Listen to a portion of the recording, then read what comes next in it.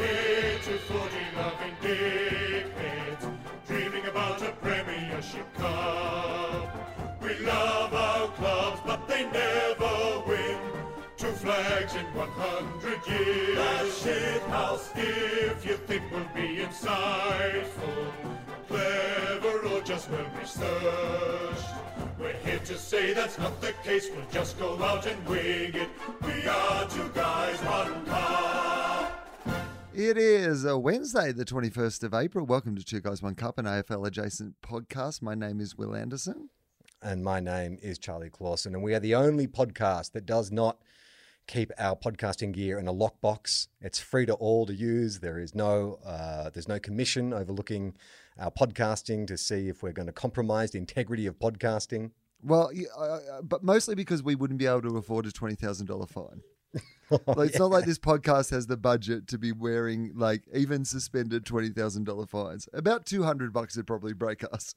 We'd probably hand back in our podcasting equipment if we got fined $200 for crimes against podcasting. It's just one of those years for Collingwood, isn't it? We're just you just have those days where just karma that they deserve karma. it. Everything goes it turns wrong. out that 30 years of systematic racism has some repercussions, and sometimes it's just concussion.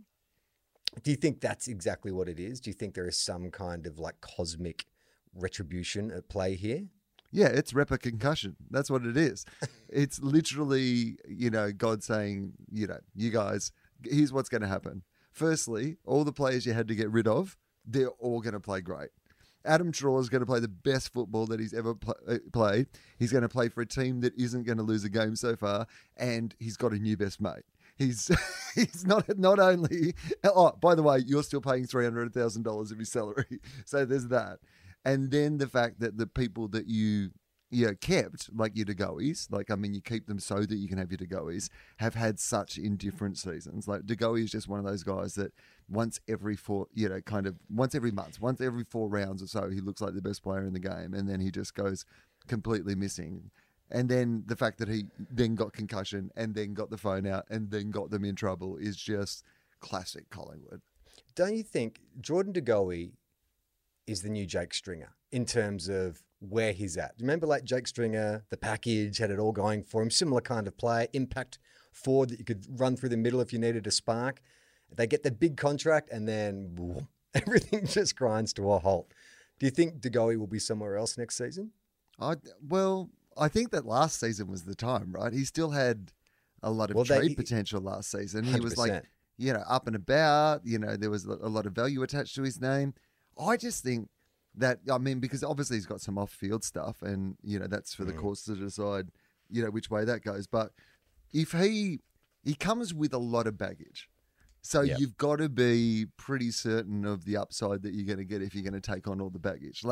At Collingwood, they have to deal with the baggage because he's their guy and it's already their baggage. But he's got a track record, and you'd want to have that much baggage, you'd want to be a much better footballer consistently than he has been. I read that Collingwood, the club, is going to pick up the $20,000 fine because they should have had the box locked.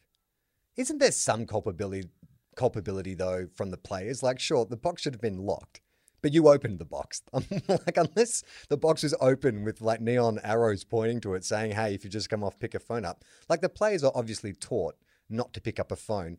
Concussion aside, I'm assuming that one of the symptoms of concussion isn't you think you can take a phone from a locked box. But I think in some ways the concussion test should be, can you get your phone out of the box? The fact that the fact that he's been able to get his phone out of this locked box means that he's probably fine to go back on the field, I would say. Yeah. Because you shouldn't even be letting somebody... Okay, well, firstly, here's what I would say. I would like to ramp it up completely. I would like to see it like the end of 7. I think every club should have a Kevin Spacey-style character who's in charge of the box. And then the players would have to be yelling Brad Pitt style, what's in the box? What's in the box? And he reveals that it's just his phone. So that's the sort of level of security that I would like for a start. But secondly, I think that the Goey thing, I think when Buckley went out and said, look, he had concussion, that it does become the club responsibility because who gave him the phone? Who let him get in there in the first place? There should be somebody who is stopping a guy with concussion getting out his phone. Just on the basic level that not that he might if he's forgotten that he can't get his phone, maybe he's forgotten that he's not allowed to bet on the game. Maybe he's forgotten who he is. Maybe he's just going to send random messages to, different people. There's a whole bunch of things that you don't want a guy with concussion handling his phone for. Or maybe it's like a Regarding Henry situation. Yes, that's right. Regarding Henry, the 1990 drama with Harrison Ford about the arrogant surgeon who gets amnesia and has to relearn his life and becomes a better person for it. Like if De Goey's form slump, is all between the ears, he gets a concussion, has to relearn everything. Can you re-teach him to be a better footballer? Oh, so regarding De Goey. Do you think that regarding Jordy? So, do you think that Nathan Buckley, he's just might go into a team meeting and just go, look, we've got this problem with Jordy De Goey. He's got all the talents in the world, but the brain that he's got at the moment is just not working for him. He's drink driving and blaming his dog. He's getting in trouble off the field. He forgets that he's a good player and how to play and how to be responsible. He's breaking all these late team rules. Is there a chance that we can he puts on, I want to show you some vision, and everyone thinks it's going to be behind the goals or his running patterns. He's like, no, it is the movie Regarding Henry, written by someone famous too, isn't it? Regarding Henry. I don't know. Have you got the IMDb link up there? J.J. Abrams. J.J. Abrams, right? Yeah. He must have been 12 years old when he wrote that. Yeah, it was written by J.J. Abrams before he was J.J., by the way, when he was Jeffrey Abrams. Oh, that's his name, Jeffrey Abrams. Yeah. I got that. Jeffrey Abrams is his name. So he says, look, we're going to go into a regarding Jordy situation here. We just need him to constantly get hit in the head enough that we completely change his personality. Do you think that Bucks introduces that with, I want to tell you about my top 5 Harrison Ford films? Oh, yeah, good. Yeah. Indiana Jones 1, Indiana Jones 2, Indiana Jones 3, Indiana Jones 4, Regarding Henry. He just slips in it at the end so people don't suspect it. I think if Nathan Buckley was going to show 5 Indiana Jones films, that he would actually be he'd be using each of them as an example. He wouldn't just be going, let's bury Regarding Henry and it be the only one. I think he'd be going, okay, I'm going to show you Empire Strikes Back because Collingwood, that's Empire. That's not Indiana Jones. That's Star Wars. No, that's what I'm saying. I'm saying that he would just show on you the 5 list. films. He would show you of the Harrison Ford films. He'd be going, okay, I'm going to show you Empire Strikes Back because you know what? That's a big tale of the Empire. Empire after the first movie, backs against the wall. The one thing you've got to say is they're never going to build another Death Star. They're never going to be able to regroup from this, but they did. They're at their best with their backs against the wall. So you show them that. And then you choose 3 other Harrison Ford movies that maybe, which is Before you play Essendon, he puts on Mosquito Coast and he's like, all right, I want you to pay close attention to Irving Mosquito. It's like, Bucks, that's not what the movie's about at all. I mean, there's actually barely a reference to a mosquito in the entire film. He's like, Doesn't I ran matter. out of time. I literally ran out of time. I was just on IMDb. That was the link, the most obvious link I could make. Yeah. Now, Mason Cox, I know it's been weird all week in training when we've had you rucking up against a one-armed ruckman, but I believe it will pay off when we show you the fugitive tapes. Now, Mason Cox was dropped for the game against West Coast. Are you one of these people who falls into the camp of Mason Cox playing football is an embarrassment to our sport and, he was never going to make it, blah, blah, blah? Or this is one of the most inspiring sports stories that we have going around. What camp do you fall inside? Because there's no grey area, Will. I want you to give me one hot take. You either think it's an embarrassment or you think it's amazing. No. You cannot. No grey. It is. Give me a Kane Corns-esque polarized take, one or the other. Because, yes, well, I'll say this first and then we'll get to the polarized take. This is 100% an example of grey area. In the same way as Tom Boyd was a 100% example of grey area. Did he ever justify the number 1 tag? Probably not. Did he ever probably justify the $1 million he was being paid a year? Probably not. But when he was needed, I always still think he was best on ground in the grand final. He stood up, and the Bulldogs wouldn't have won the premiership without, Tom Boyd's involvement. So is that a completely successful experiment or a completely failed experiment? No, it's not. It's grey area. Like the good outweighs the bad. And Mason Cox has played a bunch of good games, and some of them in, big finals. So Finals. I think that you can't say that it's been an abject failure. This dude who had not played the game before has come and dominated on the biggest stage during finals. That cannot be a failure. But at the moment, is the majority of it a failure? If you have to have like a real harsh take on it, you're just like... Well, yeah, just put your twerp hat on for a second and give me your best Kane Corns take. All right. Shut the borders, build a wall. No more overseas players. They are a disgrace to the game. It is called Australian rules football. It's not called American rules football. Go back to your own country. Well, you're right. All that stuff does come into like the fans' perceptions. At the moment at St Kilda, like Brad Hill is copying all the heat for being like a 800,000 plus a year recruit in a team that's playing really badly, and it kind of baffles me because any Saints supporter who thought getting Brad Hill was going to be like we're getting a Dangerfield or we're getting a Dusty. He's an outside player. We recruited for needs, which was we needed outside run and use. But if they're also, not getting him... he'd had two pretty good careers at two different clubs, which means, when you're a running player, there's a fair amount of miles on those legs. Like, like you're not getting you're going, yeah, this was a really good car in its day. And I'm hoping that I'll get a few more years out of it being a really good car. But you've got to have bought it with the thought that at some stage, this car is going to start having some problems. Well, it's just weird how every club has a scapegoat. Like I've seen, in following the Saints all the years, like it just revolves. It was Mav Weller before it was him. Before that, it was Raf Clark. And there's always this idea too that, the complaint about Brad Hill is that he's soft. He was terrible against Richmond. I don't think anyone can argue that. But and also, he dropped a ball. He's always been soft. Like He's always been if I was soft. Brad Hill, I was like, you bought me. I am soft. That's what you bought. Yeah. You came over and you poked me in the tummy and you commented on how soft my tummy was. In fact, I got it out just so that you could have a look at it and rub it. I remember distinctly that Brett Ratton lay his head on my stomach.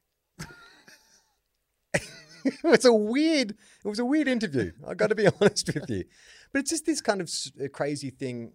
Fans feel so disempowered, and there's a lot of angry, disappointed Saints fans at the moment. And to me, it feels like, well, if I can crystallize the issue down to one simple answer, that will make me feel better about. We just need to drop him and make a statement, and that'll send a message to the rest of the players. And like even the press seem to be like on the bandwagon. In every press conference, they're asking, Brett Ratton, when are you going to drop Brad Hill? And like Brett Ratton is just like, no, we're not dropping him. He's out of form. But then like 90% of the team is out of form. I've had a lot of time to think about where we're at since last Thursday. And, it was an incredibly disappointing performance, just like woeful. But then I sort of started actually, we're not big on facts or statistics or anything like that. So I actually just went and did some research about my own club. And it's like, no wonder we're started the year so badly. Like we don't have a third of our first string team on the field. We've got like a really hard draw. We're just the expectation compared to where we came into the season. Like we had so many injuries. We lost Jay Gresham in round 3, and he's probably our second best player behind Jack Steele. So I think and then we get the loss to Essendon, whatever. I don't know. I can't explain that. But getting thumped by Melbourne and losing to Melbourne and then getting thumped by Richmond, I'm like, it's probably a fairly accurate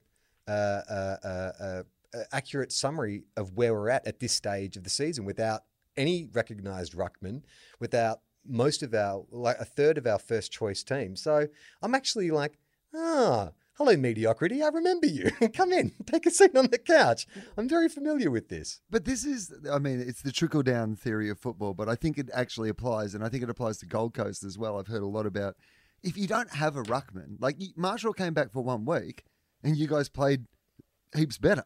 Like it's one of those things that if you're not getting first use of the ball, or at least some competition in first use of the ball, it has such a trickle-down effect to every other player in the team. But the person that affects the most are like forwards and, outside runners, like people like Brad Hill. These are the people who rely on every other part of the system working so that they can be the icing on the cake, so they can be the ones who come in. And you even see it at the Bulldogs. Like the change between how we're playing like last year, versus this year starts a lot in the middle of the ground, getting first use of the ball. And like Gold Coast, I heard someone say the other day, yes, they're missing Wits. Yeah, they're missing Rowell, but is it any excuse? And I was like, yeah, it's the actual excuse. It is the perfect excuse. Like literally they're missing their captain and their ruckman and their best new player. That is, and they're missing a whole bunch of others as well. But like, I feel like Wits is a super important person. Yeah, you're right. They're missing the two key components that give you first use, which is a ruckman and a midfielder. But not only that, but a ruckman you can't just replace. Like your team has gone out and found the biggest, tallest dork they can. Like it doesn't matter. They just want big dorks. Like that's why they're going to the NBL and stuff and just dragging guys in because it's so important. If you've got like Aaron Sandilands wasn't necessarily the most skilled footballer, but he was as big as a house. Big. He was just big and dorky. What you want. Yeah. And that's what I love about our game is it's like an episode of Game of Thrones, like when they're attacking, the ice wall or whatever. It's like all of a sudden you've got all these like people running around, but then you just see that one big giant. It's like, yeah, every team just needs that one big lumbering giant. Yeah. And I think that they are hard to find. And so... And, you only ever have a couple on your list. And this is why, there's all this talk around the mid-season draft and swapping of players and all these sort of things. It's only ever about ruckman. Like, it has other consequences, but literally what they're kind of saying is that, if you lose a ruckman, you're a bit buggered and it'd be a good way to be able to pick up another ruckman. I think they could just limit it to ruckman. You have this, trade period. You can swap a ruckman. Just for ruckman. Ruckman, you can just swap. But don't you find with ruckman, like it's like the talent pool in Australia. Like the top 10% are as good as anywhere in the world. And then there's like a steep drop off when you go into depth. Like our first two choice rucks are really good. But then the two guys we brought in as backup, Paul Hunter, who came from the Crows, had never played a senior game, and Sean McKernan from Essendon, who, is the much maligned. That's, I believe his official name is the much maligned Sean McKernan. They're just not up to snuff. And it's because it's such a difficult position. So I like the idea of a ruckman exclusive trade period in the middle of the season, but is it going to be the options out there? Look at what happened to Sydney. Tom Hickey goes down in that game, and all of a sudden the ruck coach from GWS is suddenly the best player on the ground, and GWS win the game. A dude that many people did not know was still playing football. Shane Mumford is he is really the rest of society's, Jesse White, because there are so many people who were surprised that Shane Mumford was still on an AFL list. But it's exactly what you're saying. Who would have thought that we'd be talking about Sydney and the brilliant season that Sydney's been having and saying, but the key to all that is Tom Hickey. But it kind of is. Yeah.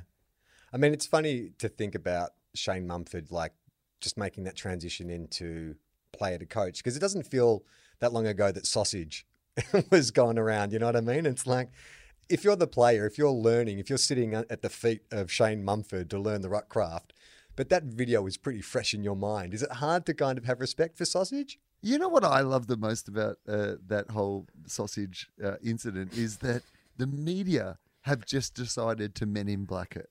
Like, he's back now, and we're just never going to mention it again. To the point where I heard him on Triple M being interviewed, and they were talking about the idea of going, so where did the nickname sausage come from? And you ate all those sausages, and when you finish football, you should really get some branded sausages. And even, you could almost feel even with him, a bit of him going, and there was that, remember when I did all that cocaine and everybody chanted sausage? There was also that, which might have taken some of the edge off the brilliant branding. Or maybe not. But the name must have come before the line. Yeah. Yeah. No, so that's But that's where it got famous. It came from him came. eating a whole bunch of sausages. But they're referencing him eating a whole bunch of sausages as if that's the most famous sausage story with him. Yeah. And he's just like, but it is not. Did you not see the video? You can post it on your socials. As we predicted in our tips last week, well, I tipped the Giants actually, but we predicted on the show that black Guernsey of the Giants, they've just got to stick with it now for the rest of the season. Clash be damned. They look better. It actually matches the culture of the team. Like they are the Black Hats. You were right. Yeah, I think it just absolutely suits them. It seemed to be universally liked as well. It got a lot of good feedback and obviously put them back in the winner's circle. I think Lucky Stock style, it just doesn't matter home or away. You wear that uniform until you lose again. And no, actually, in fact, they're playing us this weekend. So in that case, we're your old one that you're losing, you're losers. Well, speaking of that game, Bevo did a press conference today, and it's actually got me excited. Like to hear Bevo talk it up like it's a main event, like boxing match. It's like, oh boy! And look, I've spoken to people on both sides of the coin, and the hatred between the Bulldogs and the Giants is real. It's so real. Great. Like I think maybe that's what GWS, that's what the Giants haven't quite established is. They've got no enemies. And St Kilda's a lot like that in a lot of ways as well. No one really hates St Kilda. We're kind of inoffensive. But the smartest thing the Giants ever did was just find one team to go, we fucking hate these guys. We're going to make them our nemesis, our nemesises. There's been enough. You just need a series of incidents. So there was a bit of bad blood before 2016, but us beating them in that preliminary final when they really were a better team than us, that you get the start of it. Then you have the Bontempelli incident, like the cleanest player in the game, but, he was involved in an incident that, broke someone's jaw. Nick Haynes. And then they all went to, remember then GWS last time all went to, like, rough up Bontempelli? Try that again. In the final. Good luck to you. But I think why do you say that? He likes it. Bontempelli.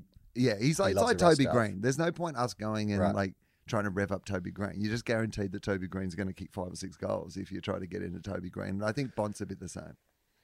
But is that a recent attribute? Because I was at that final where they did rough him up and it did genuinely put him off his game. Yeah. And I think that since then I think that was the area of his game that has taken him from where he was, like one of the best 10 players in the game, to being, I think he is at the moment, it's an at the moment thing. But I think he's the clear second best player in the game at the moment, Marcus Bontempelli. I just can't think of another player other than Dusty Martin who is a more influential player than Bontempelli at the moment. Jesse Plowman. Okay, top 3.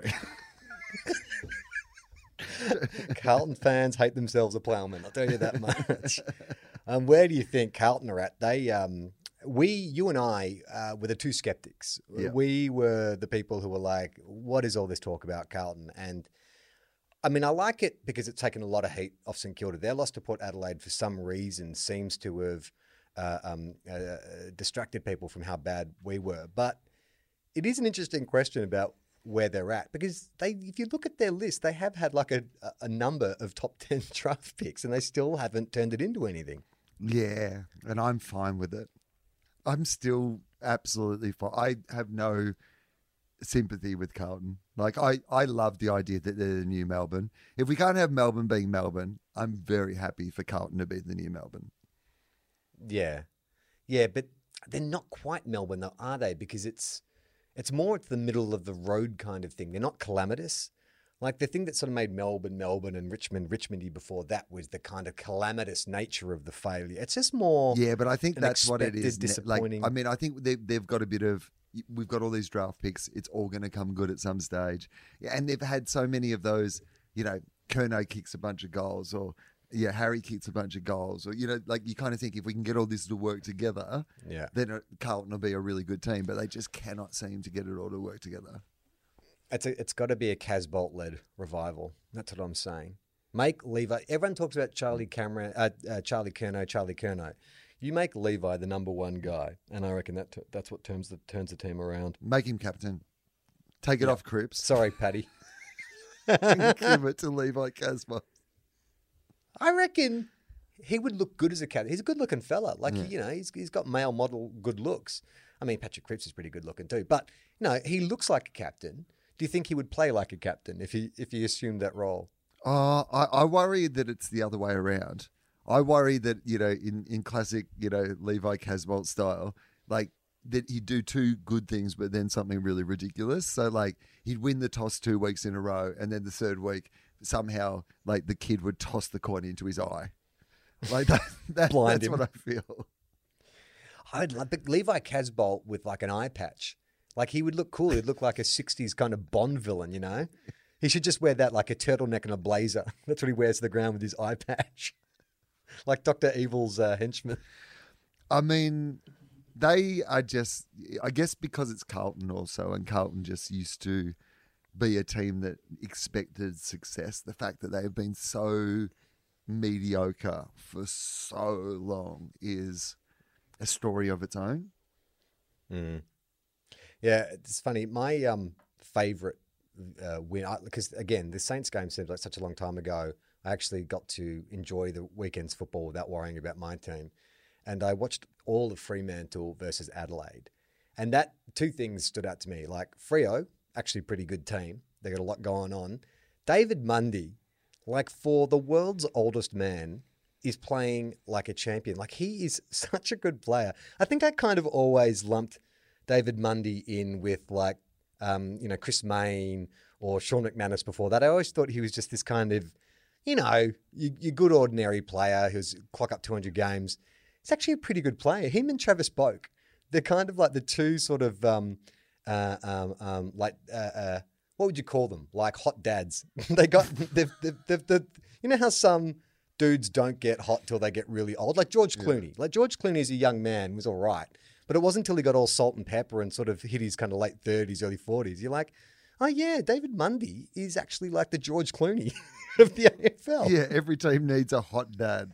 And totally. Mundy definitely is one of those people that I think he's underrated because he's always had like a better player in the team. But also he has one of those games where I think his game doesn't suit his looks. Like, in he looks like that typical Western Australian footballer, stringy blonde hair. Kind of what position does he play? Half forward, half back. He's got wingman. You don't really know what his position is. But it's the quality of his possessions. Like he's such a good user of the ball. And I mean, how many games has it been where he has had a shot after the siren to win the game and he like ices it every time? He's like if Robbie Gray had grown up in Perth, he's WA's version of Robbie Gray. Like if you're from Adelaide and you're an Iceman, that's what you look like. If you're in WA, that's what you look like. Who's the Victorian equivalent of that? Who's the kind of from a Melbourne team, Mr. Reliable? Well, it'd have to be Bob from Murphy? It'd have to be from like a Richmond, right? Like, that should be a current day player. There must be a current day player who would be. Is Trent Cotchin Mr. Reliable? He's not really renowned for his kicking, though, is he? No. Who is Mr. Reliable out of all the Victorian teams? Ben Cunnington? I mean, he's pretty reliable. What about Shane Edwards? Is Shane Edwards Mr. Reliable? Oh, yes. But Shane Edwards, and this is the thing that gets Richmond fans all bent out of joint. Shane Edwards is heaps better than Mr. Reliable. Like Shane Edwards in any other side would be, your one of your top three players. He just happens to be at Richmond. I think. But I mean, David Mundy, like I think we're undervaluing David Mundy as well. I think Mundy's. Are we David Mundervaluing? Yeah, exactly. We, like Garfield, have hated Mondays, and we've come around on the idea. I guess you're right. You're right. Shane Edwards is definitely the Melbourne, and so who would be the Queensland version of Mr. Reliable? It'd be like Daniel Zorko. Rich. Oh yeah, Daniel Rich. Daniel Rich. Daniel Rich. You know what he is? One of those guys who just gets better. Like he's one of those guys that like started quite in promising fashion, won the Rising Star, then just. Like you felt like, he's kind of peaked. He's never going to be as good a player as, and then he's just one of those guys that every year when he keeps coming like back, you're just like, like this is a weird way that your career's gone. It started really strong, and then it feels like it had a massive setback, and then it's just kind of you've just gradually developed into one of these really champion players. Well, he when you're a player like there used to be that dude from the Gold Coast, I think it was Mackenzie, or like a Matthew Suckling, where you get known for one attribute, which is you're an amazing kick. And as we know, Matthew Suckling is the worst amazing kick going around. Everyone thinks he's an amazing kick for a left footer, and he's terrible. But Daniel Rich, like you could have easily just classed him as that sort of one-trick pony. It's kind of like, in the 2000s in the NBL, when they would do the slam dunk contest, it felt like every team had one player who was only kept on the list for the slam dunk contest, like the Melbourne Tigers had Brett Rainbow. It's like, he's not going to be in the starting team, but boy, when it comes to the slam dunk competition, he's really good at that. And so you'll get a player like that at most clubs where it's like, oh, get the ball in his hands. He can kick it, 70 meters off one step.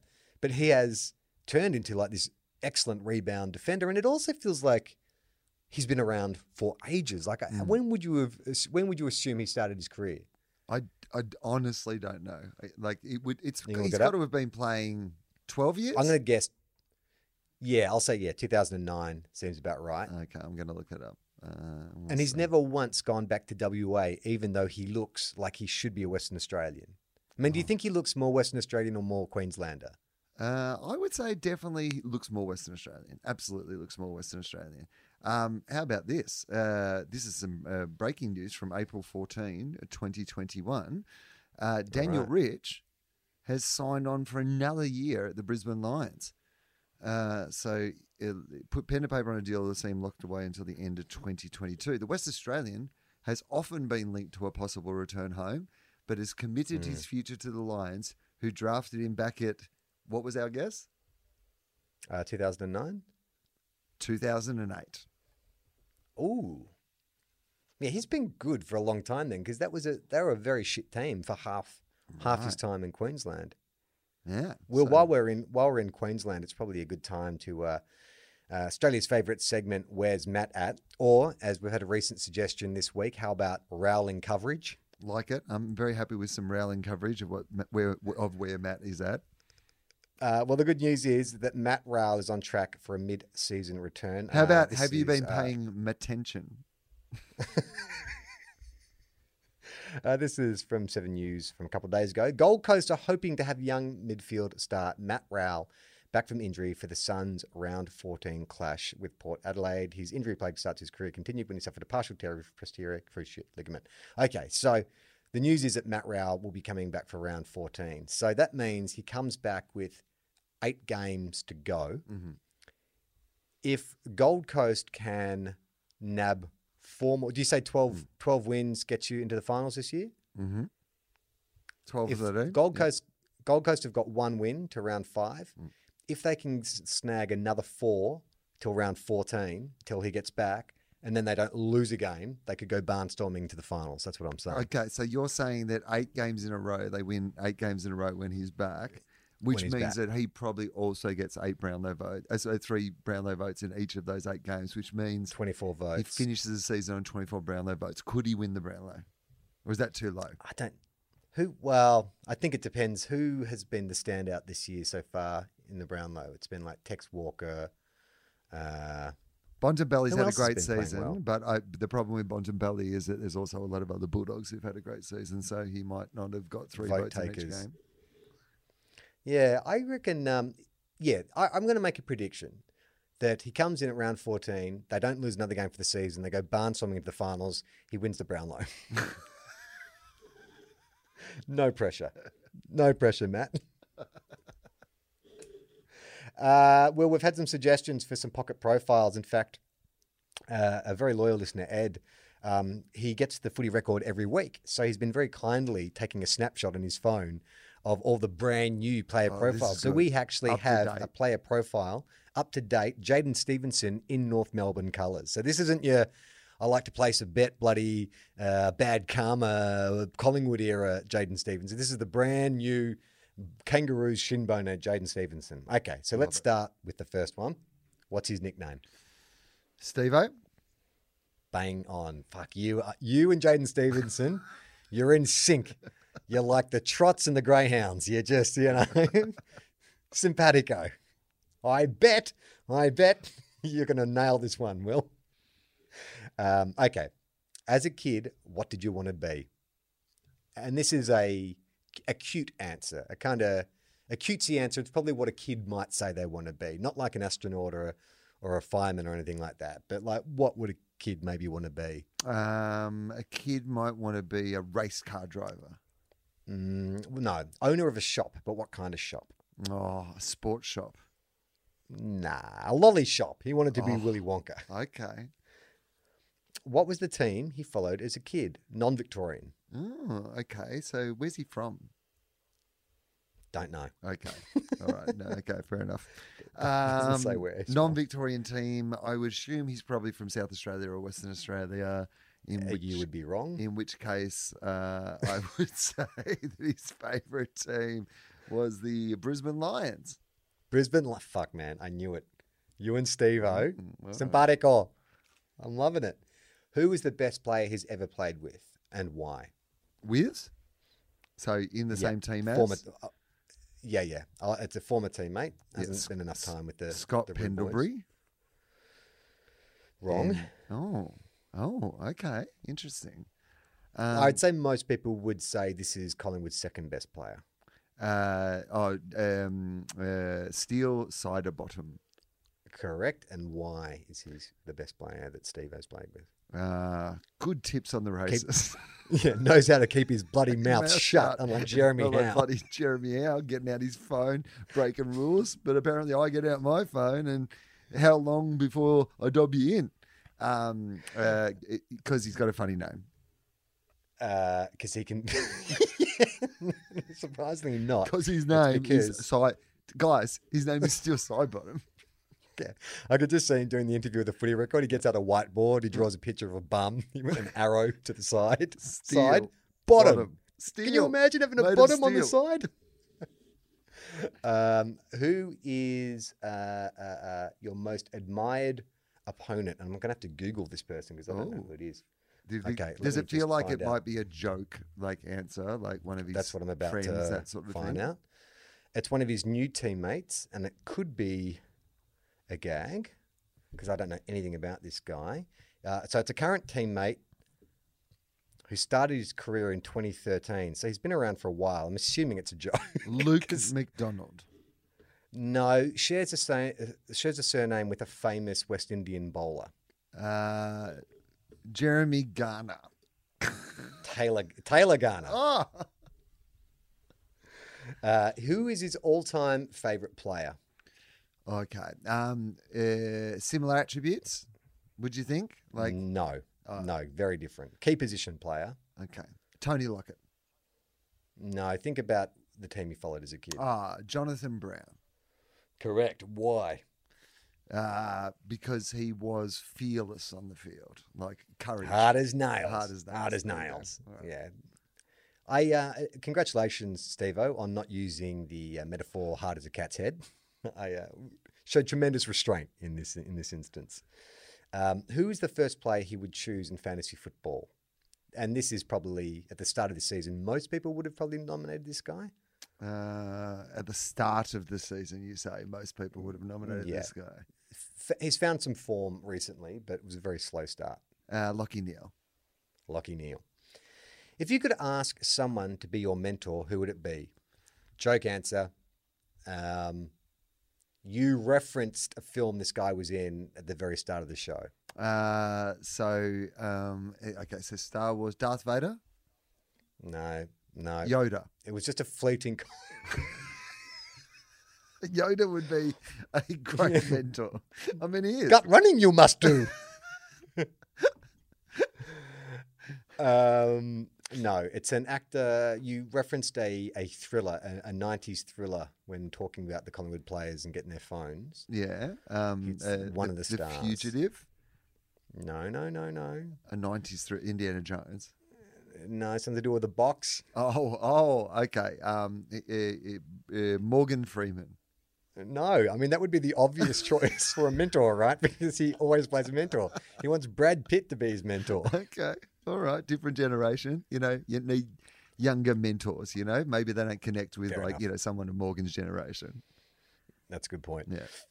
What is his preferred grand final time slot? Daytime, twilight, or nighttime?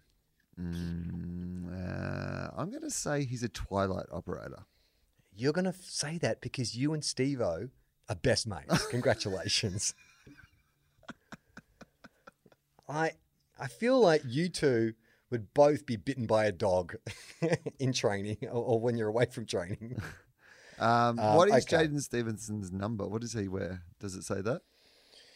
Doesn't say. Okay. Who would Jaden Stevenson like to see at halftime entertainment? Female pop star Also, what an Italian might say if he wants you to jump. I don't know the Italian for jump, but No, well, that's probably misled you. An Italian speaking English. Oh. What if he was going to tell you to jump? What might that sound like? so what was the question in the first place? I can only Continuing. remember the clue. I can't even remember what the question was. Continuing the pocket profile pocket tradition of the most baffling clues. who would you like to see as the halftime entertainment at the grand final? I'm saying it's a female pop star, and her name sounds like if an Italian was telling you to jump in English. Dua Lipa. Correct. I cannot believe I got that. That's pretty spot on though. Dua Lipa. Jump. Dua Lipa. Okay. Apologies to Stephen Canilio and the Italian community of the AFL. I apologise. Exactly. Who is his favourite AFLW player? I think she was a Brisbane Lion. She now plays for the Kangaroos. Last initials KA. Kate Anderson. Caitlin Ashmore. If you weren't a footballer, what would you like to be? And he uses the time-honoured tradition of comedy of a callback here. Oh, okay. So something he's originally said. Owner of a lolly shop. Correct. What talent do you wish you had? Again, sort of vaguely related to an answer he gave not too long ago. Okay, so Talent you wish you had. talent he wish he had. Nah, don't know. He'd like to be a singer. Oh, This is my favourite question in the entire profile. Describe yourself in one word, and he uses two with a hyphen. okay. Good-natured. Self-deprecating. More chill. If someone's kind of like laid back. easygoing. Easygoing. What did you learn about yourself during COVID lockdowns? What did he learn about himself? That he... I reckon this is something that maybe... I mean, I know you don't feel this way, but I think someone in your profession who tours a lot might feel this way. That you miss being on the road. That you miss the crowds. That you miss the travel. That you... No, when you're on tour, what would you hate about being on tour? That you miss your own bed. That you like sleeping in your own bed. Close. I hate hotel rooms. Biggest thing you missed during hub life? You just touched on it. Anonymous on the road sex. No, sorry. Not being able to have a flutter. Yeah, sleeping in his own bed. Family and friends. What is the most enjoyable thing about hub life? And we're really getting into the Berlin years of Jaden Stevenson here. I feel like this line of questioning around the hub has really brought out some negativity. What's the most enjoyable thing about hub life, Will? Nothing. Nothing. Nil. Who is the funniest teammate during hub life? Now, I'm assuming this would have to be a Collingwood teammate, right? Never heard of this guy. Shares a surname with a guy who played for West Coast and then came to Collingwood. Maine. Someone Maine. No, he's famous for his glove work. His glove work. He came from West Coast. You remember this guy? Remember the West Coast guy with the glove? Gardner. No. Take it off. No. Who was it? Q-tip, the big Q. Quentin Lynch. Remember Tarantino. him? Yeah, Quentin Lynch. I do not remember Quentin Lynch. I mean, I do now that you've mentioned him, but the idea of Quentin Lynch has been erased from my AFL memory. Well, as again, in the tradition of the most baffling clues, that's not even getting you close to who we're talking about. His most funniest teammate during hub life was Max Lynch. Okay. What's the first place you want to visit after travel restrictions are lifted? And that's how you can tell this is a current, up-to-date player profile. Where does he want to go? TAB. I mean, this would be a fairly common answer amongst most Australians of his age, and I would suggest temperament. Pub. No, like a country, Oh, place. where does he want to go? Bali. Yeah, Bali. Congratulations. What's the favourite sporting event you would like to attend? Super Bowl. Super Bowl. Fuck, see, you and Stevo, best mates. Best mates. I mean, spoilers, there is no comedian question, but I reckon if there was, we might have the first instance in which Carl Barron is not named. I must admit, I Will spotted Anderson. one the other day where it was Jim Jeffries, and I was like, no closer. No fucking closer. The last TV series you binged on. Ooh. I mean, this has been pretty popular in the last 6 months. A lot of people talking about it. Netflix series. Tiger King. New. Very more recent than that. Okay. Last Dance was the same time as Tiger King. More recent on Netflix. RuPaul's Drag Race. Yeah. No, that's not on Netflix. Female-led drama. It's all about a certain competition. No. Don't. Has the name of a B-stringer Marvel superhero in it. Okay. No, I don't know. What? The Queen's Gambit. Oh, God. Who's the most famous person Stevo's met? And this is a surprise. Like, this is a genuine A-lister, like A-list celebrity actor. Actor, international actress. actor, Australian actor. International actor. Like, I'm talking top of the hill when it comes to... It's so famous, I'm thinking maybe he's making this up because I don't understand in what instance Stevo and this person would be in the same room. Tom Cruise. Perhaps if Stevo if his sister was 19 and a model... Leonardo possibly might have met. DiCaprio. Leonardo DiCaprio. Will paint a picture for me how Stevo and Leonardo DiCaprio find themselves side by side somewhere. Okay, so here's what I would say. So Leonardo DiCaprio spent some time in Australia, right? Spent some time up in the sort of part of the world that we live in, the Northern Rivers of New South Wales. In fact, there's been rumours that he's recently bought somewhere kind of in between where we live and the Gold Coast. Like he's bought a whole bunch of land that he's going to do some sort of conservation project on. So Leonardo's out in Australia. He's out checking out some land. Stevo's at school this week. Stevo's at school this week in Byron, and he runs into Leonardo DiCaprio because they're both out and about. Some people are paying attention to Jaden Stevenson, and Leonardo DiCaprio is curious about that. He's like, hey, I'm the biggest star in this room. I'm curious about this.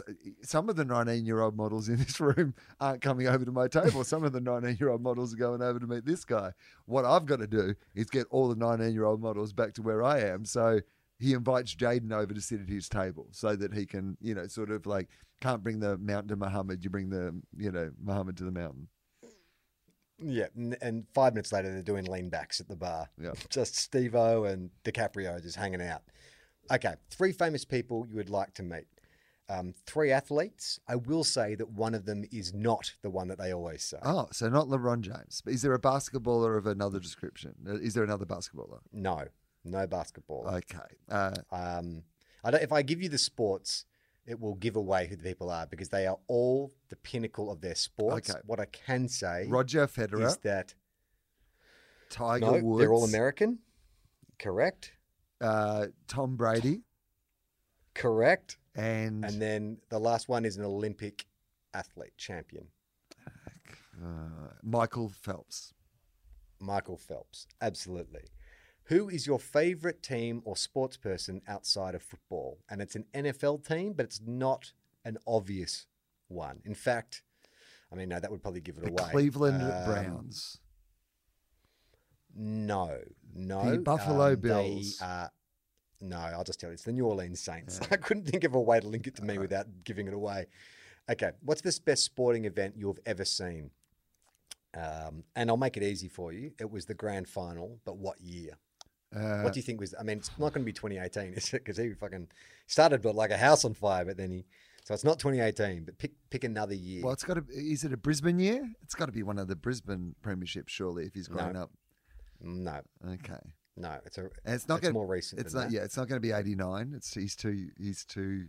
Way too Okay, young. So, and even to the early 2000s, he's probably too young. It's probably actually got to be something in the last few years. So, what's the best grand final in the last? I don't even know that you would class this as the best grand final. It was. How about this? It was an upset grand final. Okay, the Bulldogs, 2016. No, it was the Tigers in 2017. I realised as soon as I said that there were two upset grand finals 1 year after each other. 27 AFL grand final, which I believe was the year he was drafted. I think he only played his first year in 2018. If you won $10 million, what would you buy first? A house in Bali.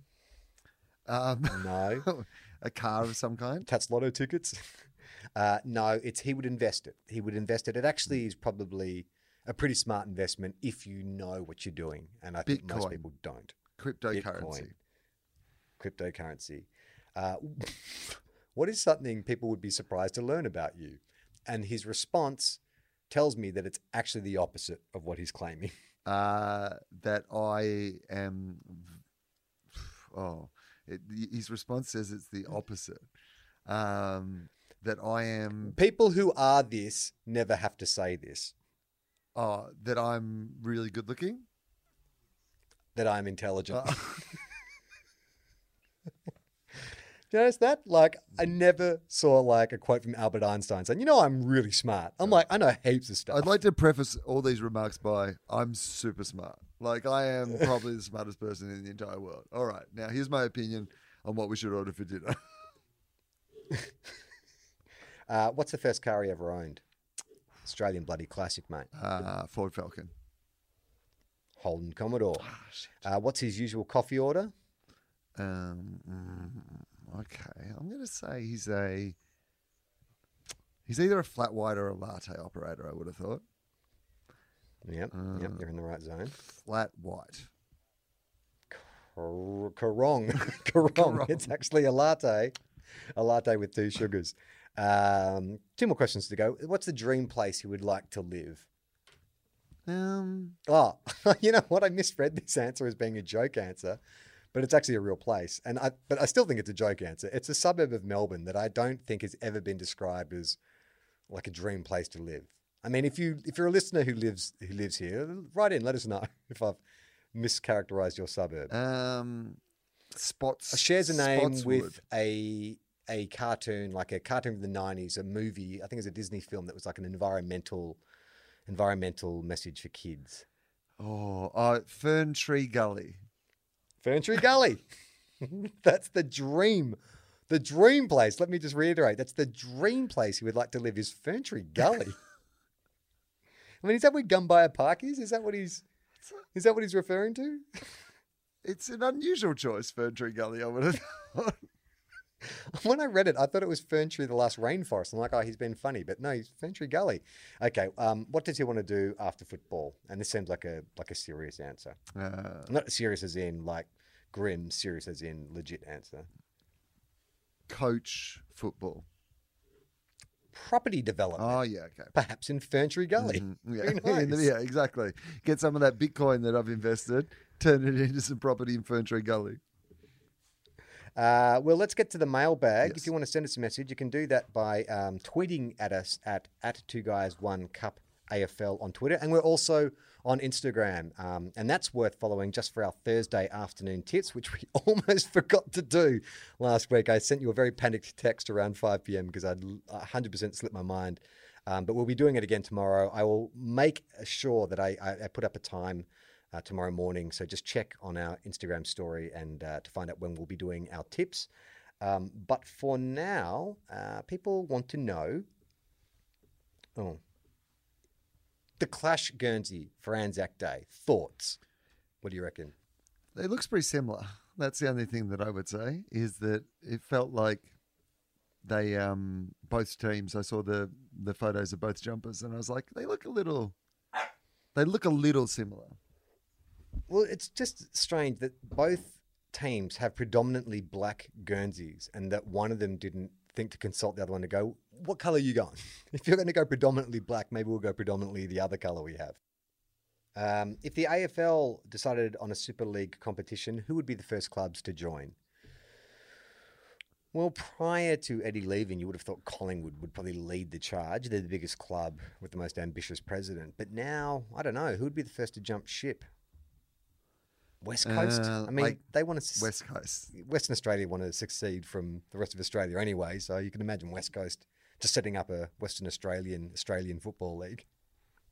It would have to be the non-Victorian states. You think if there was a Super League, the only, way that they would get people interested in it is you could go, you're not getting enough attention in South Australia so you're probably going to go for, you need the Crows, you need the West Coast Eagles. And if you have them, then you just need a couple of Victorian teams. Which of the big clubs would be most likely to leave to a Super League, to cash in their chips and just go, we're going to go and play in the Super League? Well, I think it's easy to pick who wouldn't be. So North would get left behind, Saints would be left behind. Potentially the Bulldogs, although the way you're going and, the popularity and the momentum behind you, if it happened right now, the Bulldogs would go. I think Gold Coast would get left behind, the Saints would be left behind, and North would be left behind. Melbourne and Bulldogs would normally be in that conversation because you're going so well, you'd also be gone. So just be the three of us. I don't think that there would be many teams that would go, because the idea of the Super League is that you're going to go and play in this elevated competition for more money and blah blah blah. I just don't feel like a Richmond or these sort of teams would actually just they would take that deal. I feel like there's you would be losing the integrity of the competition you're in, and I'm not sure what the benefit would be for any teams. Well, there was an article that came out yesterday about John Elliott in the 80s initially pushed to have a Super League of sorts. It was him and Alan Elliott and Richmond, and was it Sydney as well? There's a bunch of people who kind of put a proposition to the VFL because they were so unhappy with the way that ticket prices were being done, and also just John Elliott as an individual seems like the kind of guy who would set up his own league. Fuck you. Well, I guess that's what we've got to look at. Who is the charismatic leader who would be most likely to go out on their own? It's staring us right in the face. Mad King Tony Cochran. Tony Cochran. Absolutely. He starts his own Super League that isn't as good as the regular league.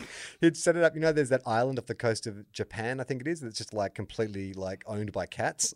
That's where Tony Cochran sets up his new Super League. You know what it'd be like? It'd be like the XFL.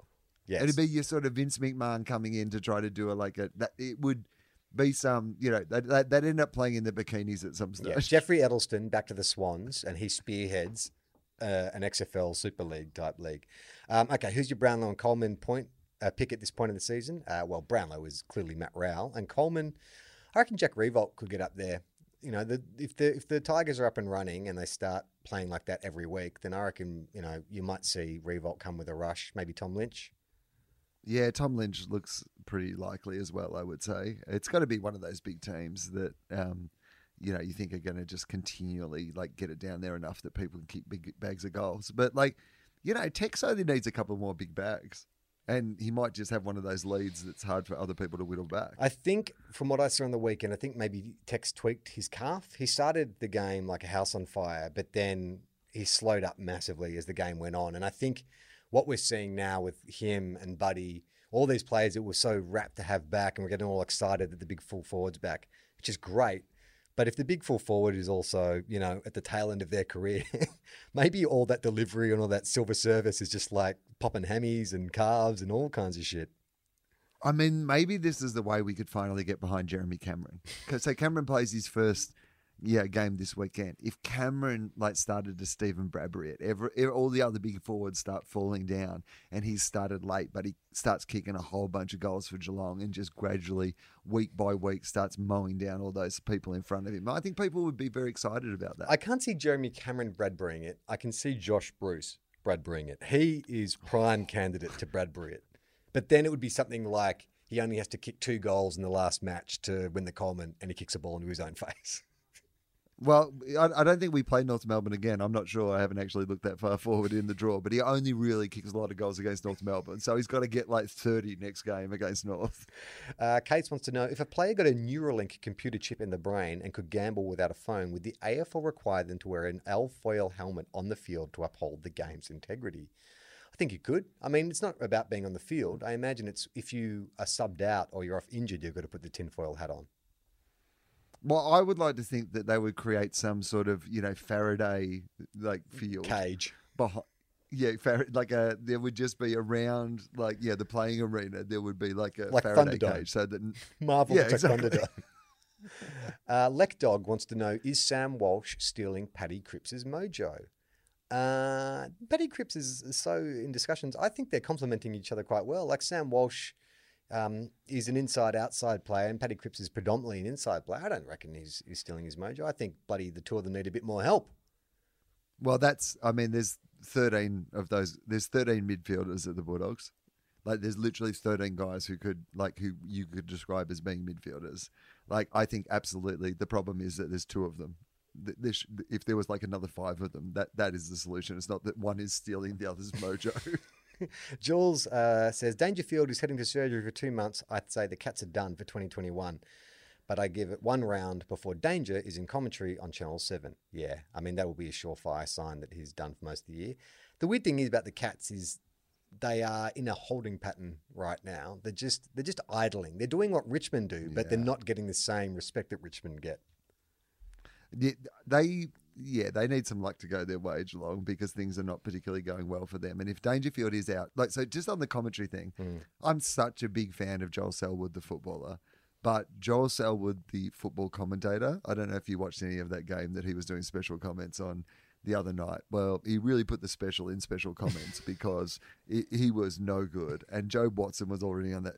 He and Jobe Watson, two footballers I have a great deal of respect for on the football field, but you've never met two more boring operators when it comes to having an opinion on a game of football. Are you talking about Jobe spot on Watson? Have you noticed? That is his response to every lead in. Spot on. Well, the other thing is, when him and Joe and Joel are having a conversation, it is a little football Dumb and Dumber. I'm sure they have incredible football IQs, but their capacity to then take what is in their brain and put it into words for the rest of the audience to understand is the most basic and limited I have ever. It's like Channel 7 go out of their way to find the most boring possible commentators they can get and recruit them. And Daisy Pearce is just on the boundary line. She's right there. Easily the best special comments person they've got. And they don't put every her into time the they go to her, box. she's brilliant. Amazing. Every time she has an incredible insight into the game. I wonder what it is that they don't value in her that they see in these other guys. Strange, isn't it? It's Baffling. real weird. Colden Canberra wants to know, the Bulldogs played Ballarat earlier this year and Canberra this week. Any other country towns Will would like to see them play? Look, I don't want to send them to the country too often, to be honest with you. This is the thing when you've got something nice. I feel like I've got a nicer car now, and now I don't want it to be the old one was a paddock basher. Yep. Yeah, send it wherever. I don't care. But now I'm a bit only on weekends now. Keep it garaged and only on weekends. Yeah, exactly. I've got a little heated garage. Yeah. I've bought an old airport hangar, Jay Leno style, where I can park all my vintage cars. While we're still on the Bulldogs, Michael wants to know, is the lid still on, Will? Lid's still on. We are a lid on club, the Bulldogs. Let's be honest. That is one of the curses of being a Bulldog supporter, is that you can never fully, take the lid off and just celebrate it. But it's been great. There's absolutely no doubt that, seeing your team play as well as the Bulldogs are playing at the moment. But I genuinely believe that this week is a danger game for the Bulldogs. GWS always lift against us, and they're back. They've got a bit of form. Yeah, no, they do. The Giants look good again. Luke wants to know, Nat Fyfe only knew the names of the guys from Tame Impala in the rooms after the win against the Hawks last week. I didn't see the footage, but so apparently Tame Impala were in the ground. So Tame Impala, Freo fans for a start, which I think is awesome. And Nat Fyfe, buddy. Can you see Nat Fyfe at a Tame Impala gig? 100%. I can say Nat Fyfe in Tame Impala. When he leaves football, I feel like that is the direction I would like to see Nat Fyfe go, because Kevin, who's who actually is Tame Impala, very much they've got a Freo model. It's your star who does everything, and then he recruits a bunch of blokes to that he can't remember the names of to, play the music. I think Nat 5 could easily fit in at a Tame Impala gig. James wants to know, with a few teams coming back to the pack last round, when was the last time you got excited and stubbornly convinced that something would happen footy related and it eventually didn't, or the complete opposite happened? Keen to find out. That's every season as a Saints supporter. I always think something's going to happen and I'm always bitterly disappointed. I am... look, I mean, I can't really... I think maybe for me, I actually thought that Gary Ablett on grand final day was going to have... I had bought into the idea and just the mythology around, he's one of the all-time greats, but people are forgetting that he's one of the all-time greats. And maybe just on grand final day, he is going to go out there and he's going to play this. And he just kind of started as if that was going to be the case. And you were just like, here we go. This is going to be, awesome. His great final game. And then he sort of got injured. So that's the most recent one I can remember. Michael says, a quick epilogue to your Johnny McCluckluck pocket profile, otherwise known as Darcy Byrne-Jones. Since publication, Port has traded Stinky Rig Frampton to the Crows. He then punched a teammate at training and stayed in his room, stewing in his own stench presumably, while his Port housemates had a COVID-breaching party. Well, good thing they got rid of old shit Rig Frampton. A friend of the show, Joy Brada, says, Jonathan Brown dropped backs against the wall twice during the pre-game coverage of the West Coast Collingwood game. Should Two Guys, One Cup trademark that phrase? Too late. It's like Richmondy, got out of the bag. You got to copyright stuff before you put it out into the public, and we keep forgetting. We keep handing over these jewels and just not copywriting anything. I feel like what we're really proving on this podcast is that we're just a couple of steps ahead of the general football commentary. And I think there's more and more when I was listening, sometimes if I don't catch many games on the weekend, I'll try to listen to all the footy podcasts. We've talked about that before. And I was listening to Robbo and Michael Warner speak about football today. And I just thought, these guys really are the Statler and Waldorf of the AFL. Never have two men being grumpier about having the best jobs in the entire world. Curmudgeon was invented for those two men. That word, curmudgeon, perfectly describes both those guys. Last little bit of feedback is from Charlie, who wants to contribute to the Rowell segment. He says, I'm late to the party because I'm a few weeks behind, but here are some Rowell segment suggestions. Rowling News Bulletin, Now Rowell, and the Matt Updat. Which I think... The Matt Updat. I quite like the Matt Updat. That doesn't quite work. I thought it works better reading it rather than actually saying it. But yeah, Matt Updat.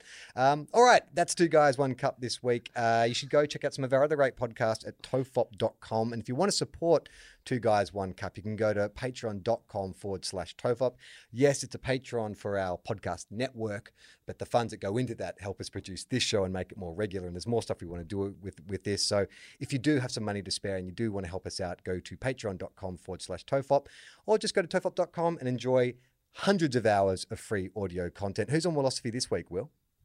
This week on Philosophy, Steen Raskopoulos, a brilliant comedian, Australian living in the UK, but Steen Raskopoulos is on the show. And then I think on Monday, maybe Julia Morris.